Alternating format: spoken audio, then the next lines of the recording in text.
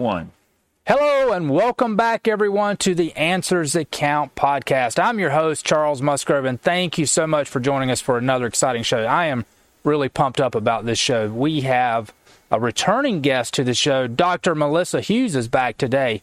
But before we get started, I want to ask you to do one thing. Hit the subscribe button, also hit the like button, and the notification bell so that you'll be notified when we post new videos to our podcast. So welcome back, Dr. Melissa Hughes. This is great. This is neuroscience geek extraordinary, Dr. Melissa Hughes. Thank you so much for joining us. This is going to be so cool.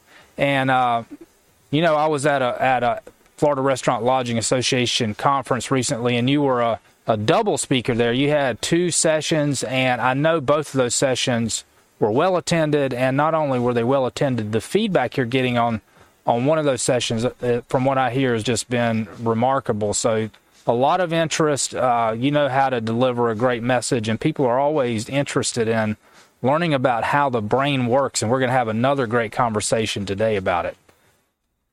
It is so good to be here. It was great to see you at FRLA. It's one of my favorite events of the year. And you're right, that session was amazing. First of all, it was packed, and I believe most of us really want to know how the brain works and how to make it work better. Not everybody likes to dig into the research the way I do, because I'm a little bit geeky that way, and I own that.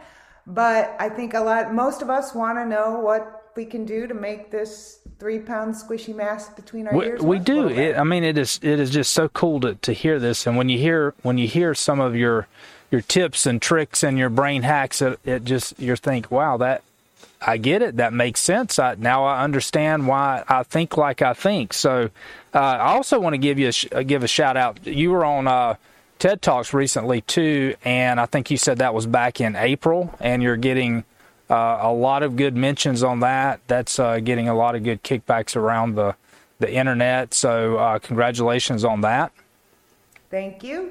I was fortunate to be selected to deliver a TED Talk, and it is all about imposter syndrome.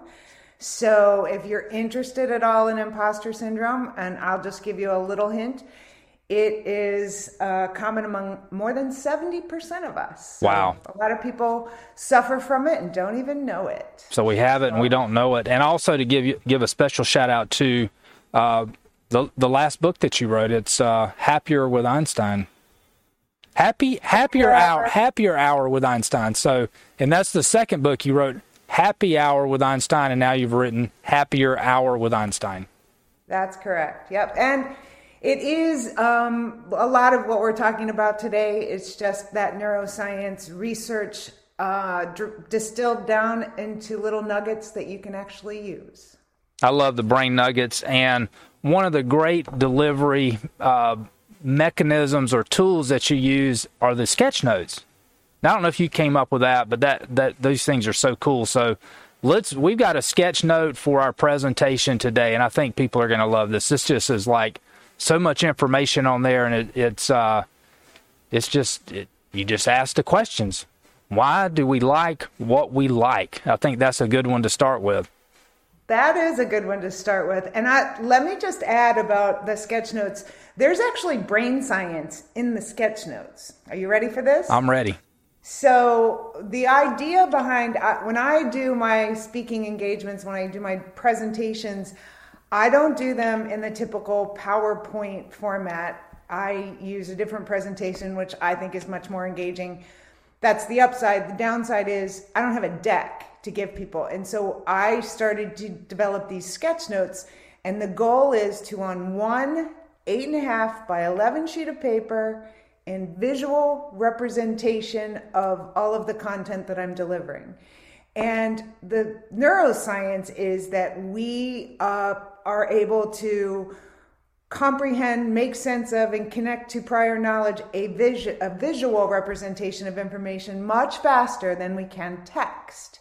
And so why do we like what we like? And you see in the sketch notes, there's a little, there are some Chinese characters.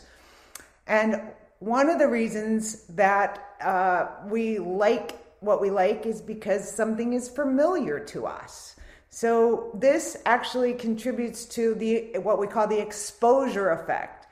And it turns out that this particular preference for what is familiar happens completely outside our awareness. There was a classic study done in which researchers showed English-speaking participants who did not know Chinese a range of Chinese characters. And they were just instructed to look at them and pay attention. Later, he showed the participants another set of characters. Some of those Chinese characters were repeated from the first set. Some of them were not. But then he asked them to guess what they meant. Now, if I asked you, Charles, to guess what those Chinese characters mean, it's just kind of random, right? You have no idea. But there's no way that you can actually figure it out unless you know Chinese, right? Right. What was interesting is they threw out words like house, soccer, family, love, whatever, right?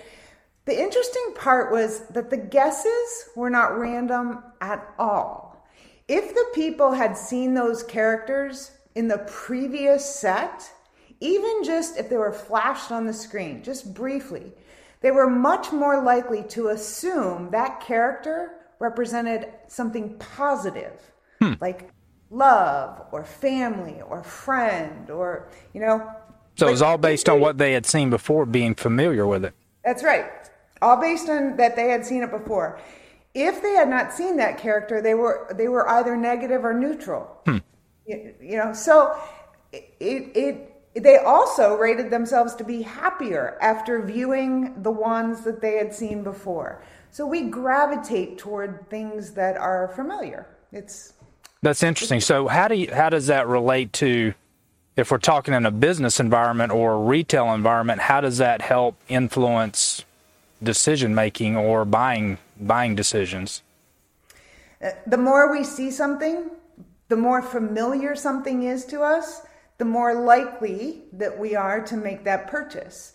They've done studies in restaurants where they feature a dish, special of the day, on a blackboard before you come into the door. Maybe there's another specials board while you're waiting to be seated. Maybe there's a table tent specials thing on the table, and then it's also in the menu.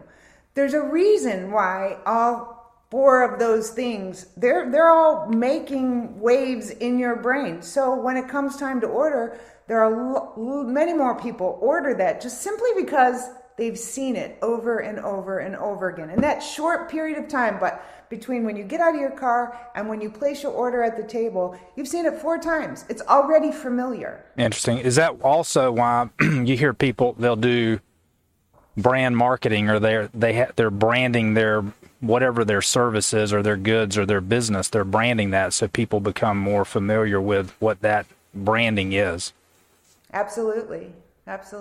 Very interesting. So what is there's a numbers are sticky. Since I'm a CPA, I saw the numbers thing. So what numbers are sticky? How does what's the brain hack for that?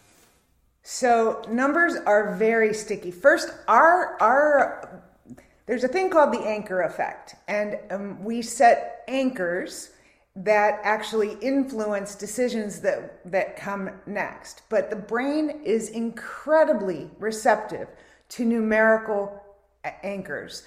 There's a guy named Dan Ariely. He wrote a book called Predictably Irrational. And he wrote several books, and he has, 10 TED Talks or something. He's amazing. But he did a study where he held an auction, and he had a range of items that he was auctioning off. He did this at MIT. He replicated this numerous times with different audiences, so it happened over and over and over again. But he had numerous items that he was auctioning off, perhaps a bottle of wine. And he'd hold the wine up and he'd tell the audience about the wine and what it was. And before he started the auction, he said, "Now, before we start bidding on these items, I'd like you to write down the last 2 numbers of your Social Security number." That has nothing to do with wine or any of the other items in the auction. So the participants wrote the last 2 numbers of their Social Security number down. And then he had them bid. And what he found was the bid price was higher for the people who had higher numbers, that were the last two numbers of their Social Security number. Interesting. The average price was around $37 for people who had the last two numbers of their social was 80 to 99. And for those people who the last two numbers of their social was 0 to 20, the average price was somewhere around $13. Interesting. It has nothing to do with the wine, but numbers are really sticky in the brain. I'll give you another example of the anchor effect and numbers. Have you ever gone to a restaurant and you were told that the wait time was going to be about 30 minutes? Mm-hmm. Yes.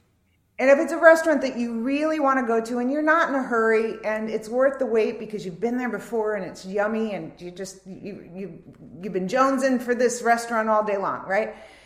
If you're seated before the 30 minutes, what happens? You're happy. You're thrilled. Right. Bonus. Even if it's 20 minutes, like a 20-minute wait, what? All right, I just won the lottery. Yeah. But if you're seated 10 minutes past the 30-minute wait time, now what? You're upset. Now you're pissed, right? Yeah. So it is that the difference is not in the actual waiting time. The difference is not the wait time at all. The difference is the anchor that was set that actually determines what your expectations are for that experience. Setting the expectations around that number, the anchor. Absolutely. Interesting. So let's look at we talked about why do I like what I like? The numbers are sticky. Now you just touched on the anchor effect also. Is there anything else on the anchor effect? Brains are like boat anchors. Well, we're always looking for that starting point. So in the business world, this is really important because I want you to think about a time where you bring the whole team around the table and you're brainstorming. Whoever starts that brainstorming session actually sets the anchor. So if you're the boss or the leader of that team, you should never talk first because you don't want to set the anchor. You want the best ideas to come from your people. The anchor is used all the time in the consumer world. Think about when you go to Amazon and you see an item is $19.99, but then that's crossed out and now it's $17.99. Mm-hmm. The anchor is $19. Right. So you think you're getting a bargain. Compared to the anchor, you're getting a bargain. Right. You're getting a deal. Interesting. Absolutely. So that I think the takeaway for me is on the brainstorming is if you're trying to solicit ideas from the rest of your team and you're the team leader, then don't throw your ideas out first. Try to get someone else in the group to begin the process. Very interesting. One other thing about just that is not on the sketch notes, but one other thing about that is groupthink. Groupthink is one of the most common crippling factors to team innovation and creativity. And if you think about your team and you think, are we a nod and smile culture? And nod and smile cultures, while everybody's getting along, you're probably losing out on a whole bunch of great ideas because no one wants to push back on ideas or offer something that's completely out of the box. It's so much easier, because we're all so polite. So we're just going to go with whatever is thrown out first, and we're going to, that's a great idea. Let's go that route. And so nod and smile cultures can actually be terrible for innovation.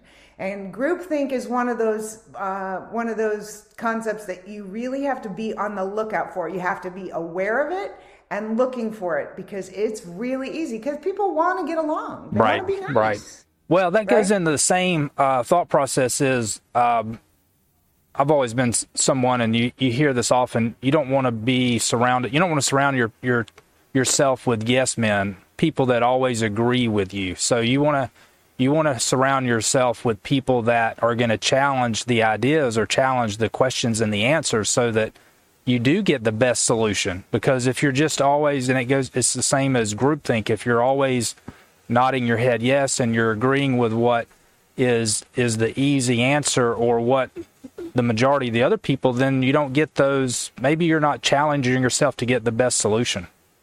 Absolutely. One way around that is to kind of make a standing rule that before we leave this table, we're going to experience pushback. Somebody needs to push back on these ideas. And if you make that an expectation, then the person who's pushing back is just following the rules. Maybe that's an anchor that you set. Contrarian. Yeah, maybe that's an anchor that you set is we're going to have pushback. Absolutely. Interesting. Let's look at the brain is driven by feelings, not facts. I love that because it's I've quoted a friend of mine that I do some work with, and we're going to make decisions based on data, not drama. So it's almost the same thing. The brain has I guess it's inclined to make decisions based on feelings rather than facts. Absolutely. You know, we like to think that we're rational thinkers most of the time with a dash of emotion. And the truth is, we're emotional beings all of the time, and we're sometimes rational thinkers. Right? True. That is true. And the way to understand why this happens is really to understand how the brain develops. So the brain develops from bottom to top and back to front. So the bottom of the brain is the survival brain. It's the brainstem. It's the cerebellum. It's the part of the brain that handles all the autonomic functions that keep us alive.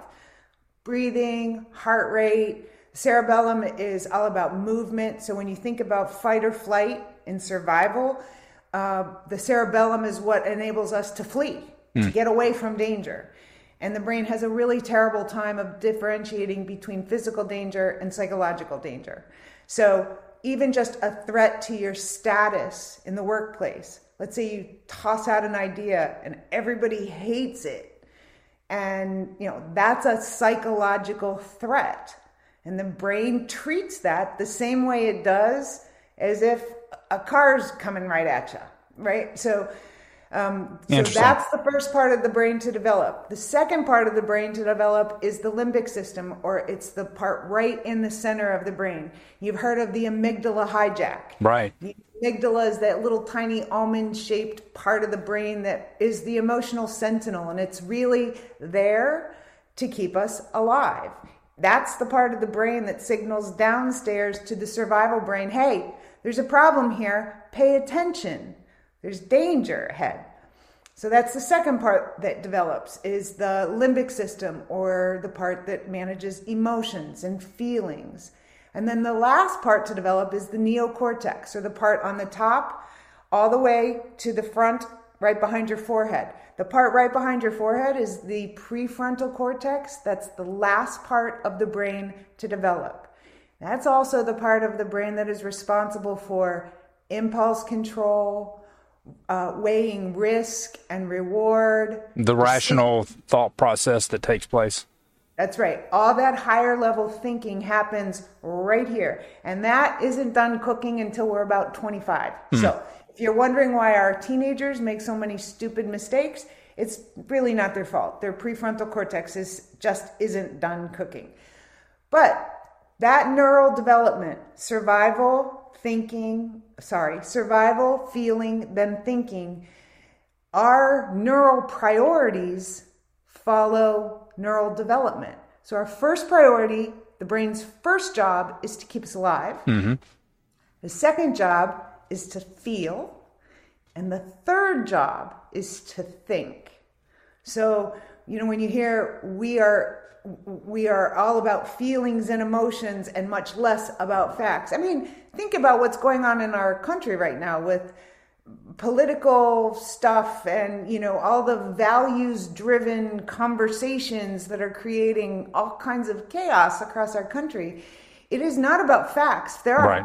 People are not arguing about facts. They're arguing about emotion. feelings. Right. Yeah. Right. So true.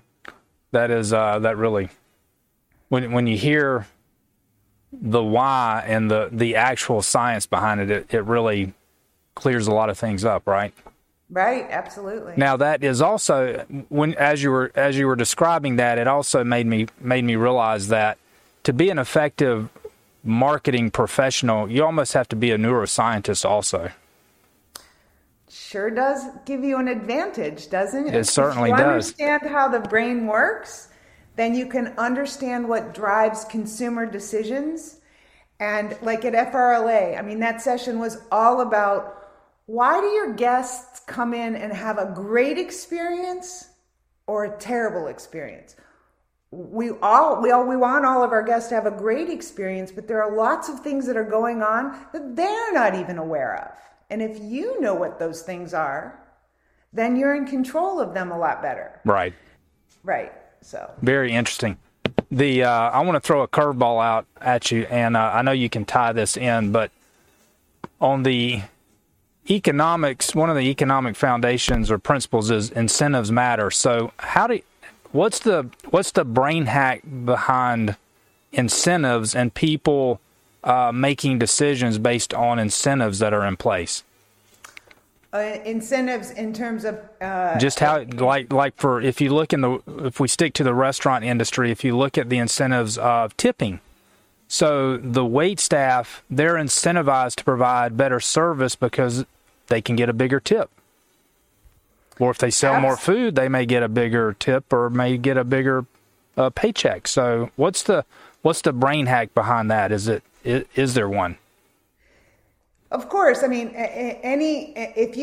we're very selfish. We want what we want, but we also have a very deeply rooted need for fairness. And so when you think about yourself as a customer in a restaurant, and if a server is not taking good care of you, what do you want to do? You want to show them. Right. That's right. Show it to. That's how you can express it to them. That's right. But likewise, if you get great service, and if that server does a great job for you, then you're also going to have a greater impetus to show them in your tip in that way too. And from a server's perspective, there are lots of different ways that servers can actually use neuroscience to get better tips from their customers. One of them is David Rock did a whole lot of research on what he calls the SCARF model, and he talks about what is it that makes us feel like we're important, like we matter in that whatever that exchange is, if it's a consumer exchange. And one of those things is personalization. Like, we like to hear our name. And if you call me, "Hey lady," that's not as personal as, right. "Hey Melissa," right? When we hear our name, there's all kinds of science between what happens in the brain when we hear our own name. We actually create a very personal human-to-human connection. And humans are wired to connect with other people. So when a server goes to a table and says, "Hi, I'm Melissa and I'll be your server tonight," next thing they say is, "And what's your name?" And then throughout the meal, if the server uses the guest's first name in that guest experience, that guest is going to feel closer, more connected. It's a personal connection with that server. Like, they're not friends. They're not, going to stay in touch afterwards. But there's something in the brain that says, "I really trust this person because we're friends. There's my name, friend, not foe." Right. If you go back to the evolutionary brain, our brain back in caveman days, the first job when we saw somebody was friend or foe. Survival. And the best way to create a personal connection is to use someone's name. Call them by their name. So that's got to lead to, if they feel that connection, more likely that they're going to get a very good tip. Absolutely. So you've just linked in neuroscience with the marketing position, the marketing professional, as well as the wait staff. I love it. There's a place for neuroscience in almost every profession. So let's jump to another one that you have on here, pleasure quirks. Oh, pleasure quirks. They're fun. So, we talk a lot about why we like what we like, and we don't, a lot of what brings us pleasure and joy, we don't even know why. We don't know why we like it. We just know that we do. But there are three things to remember when it comes to pleasure. And the first one is the chase. We really like to chase pleasure. But at the biological level of the brain, pleasure climbs and peaks at the moment just before you get that thing. And then it starts to decrease. So think about, in the sketch notes, I have a picture of a piece of chocolate cake. And if you're a chocolate fanatic and there's that cake sitting there and you're thinking about that cake, and then until you put your fork in that cake and take the very first bite, the pleasure peaks in your brain. And then as soon as you get it, it kind of dissipates. So it's at the highest before you ever put the cake in your mouth. Before you ever get it. Wow. From a neuroscience perspective, we get more pleasure thinking about the thing we want than getting the thing we want. That sounds really counterintuitive. Why does the brain reward you for wanting something and then take that reward away as soon as you get it? Remember, the brain's primary job is survival. So it experiences less pleasure the moment satisfaction is reached. Why? Because we've evolved to always want more. It's like a kid who begs his parents for months for that new bicycle. And as soon as he gets the new bicycle, it's a little less exciting. Interesting. That makes so much sense, though, if you think about it in things that you've worked for, that you've tried to achieve, or that you just have an emotional attachment to, that you want that, like the piece of cake, then you're exactly right. It's once you start eating it, that pleasure goes way down. Yeah, and if you think about, for those of you or your viewers who are goal setters, like I'm a goal setter, and I think I'm going to set this goal, and when I reach this goal, here's my prize, right? And thinking about that prize is so much sweeter than when I finally get the prize. Right. So true. Yeah. You don't sit on those wins for very long because they're just not they're not satisfying anymore. Yep. Interesting. The second one is choice. So that's the chase. The choice is this misconception that more choice leads to more pleasure. Not true. Too many options can actually lead to inaction. This is known as the paradox of choice, and it was actually made famous by a jam study back in 2000. And one day, shoppers at this upscale food market saw a display of 24 varieties of gourmet jams. In another store, same type of store, same general traffic patterns, same general demographics, they had a display of only 6 varieties of gourmet jams. You'd think that the 24 jam display would sell far more jam, but that's not what happened. The people who saw the 24 variety displays were significantly more likely to stop at the display and check it out, but significantly less likely to buy. Like 33% less likely to buy. Wow, that's a significant difference. I mean, the brain gets tired, and there's another thing called decision fatigue. And they say, like, when you're buying a car, there should only be, that's why they bundle things in car packages. Who knew, right? Yeah. But you've got the bundle package of, I don't know, the wheels, the whatever. That's because if you went through every single one of those decisions one by one, you would want to stop. Right. And do nothing. I don't want any more options. Yeah, you want the sports package or the luxury package or the base model. So yeah, interesting. So again, neuroscience plays into that marketing or that retail operation. So real quickly, and we're going to have to wrap up, but Chance, give us the last one of the pleasure quirks. Chance, very quickly, is as much as we like what is familiar to us, the brain lights up. The nucleus accumbens, or the pleasure center of the brain, lights up when we experience something good randomly. Now, the flip side is when we experience something bad randomly, like we're just blindsided, that negative emotion is as intense on the negative scale as the positive is intense on the positive scale. Interesting. Great nuggets, great neuroscience information that you've given us today. Dr. Melissa Hughes, it's always a pleasure to have you on the show. I always look forward to the next one that you're going to be on our podcast too. So tell us real quick your website so people can check you out there. So my website is melissahughes.rocks, ROCKS. And I also just want to give a shout. I am the Florida Program Director for Give Something Back. And we are a nonprofit, and we help we offer scholarship and mentorship to students as early as 8th and 9th grade, and we help them set a path to success through post-secondary programming. So if you want to learn more about Give Back, it's giveback.ngo. Great. Thank you so much, Dr. Melissa Hughes. I will see you next time. You've been watching Answers That Count podcast. I'm your host, Charles Musgrove. Have a great day. Have a blessed week. Peace.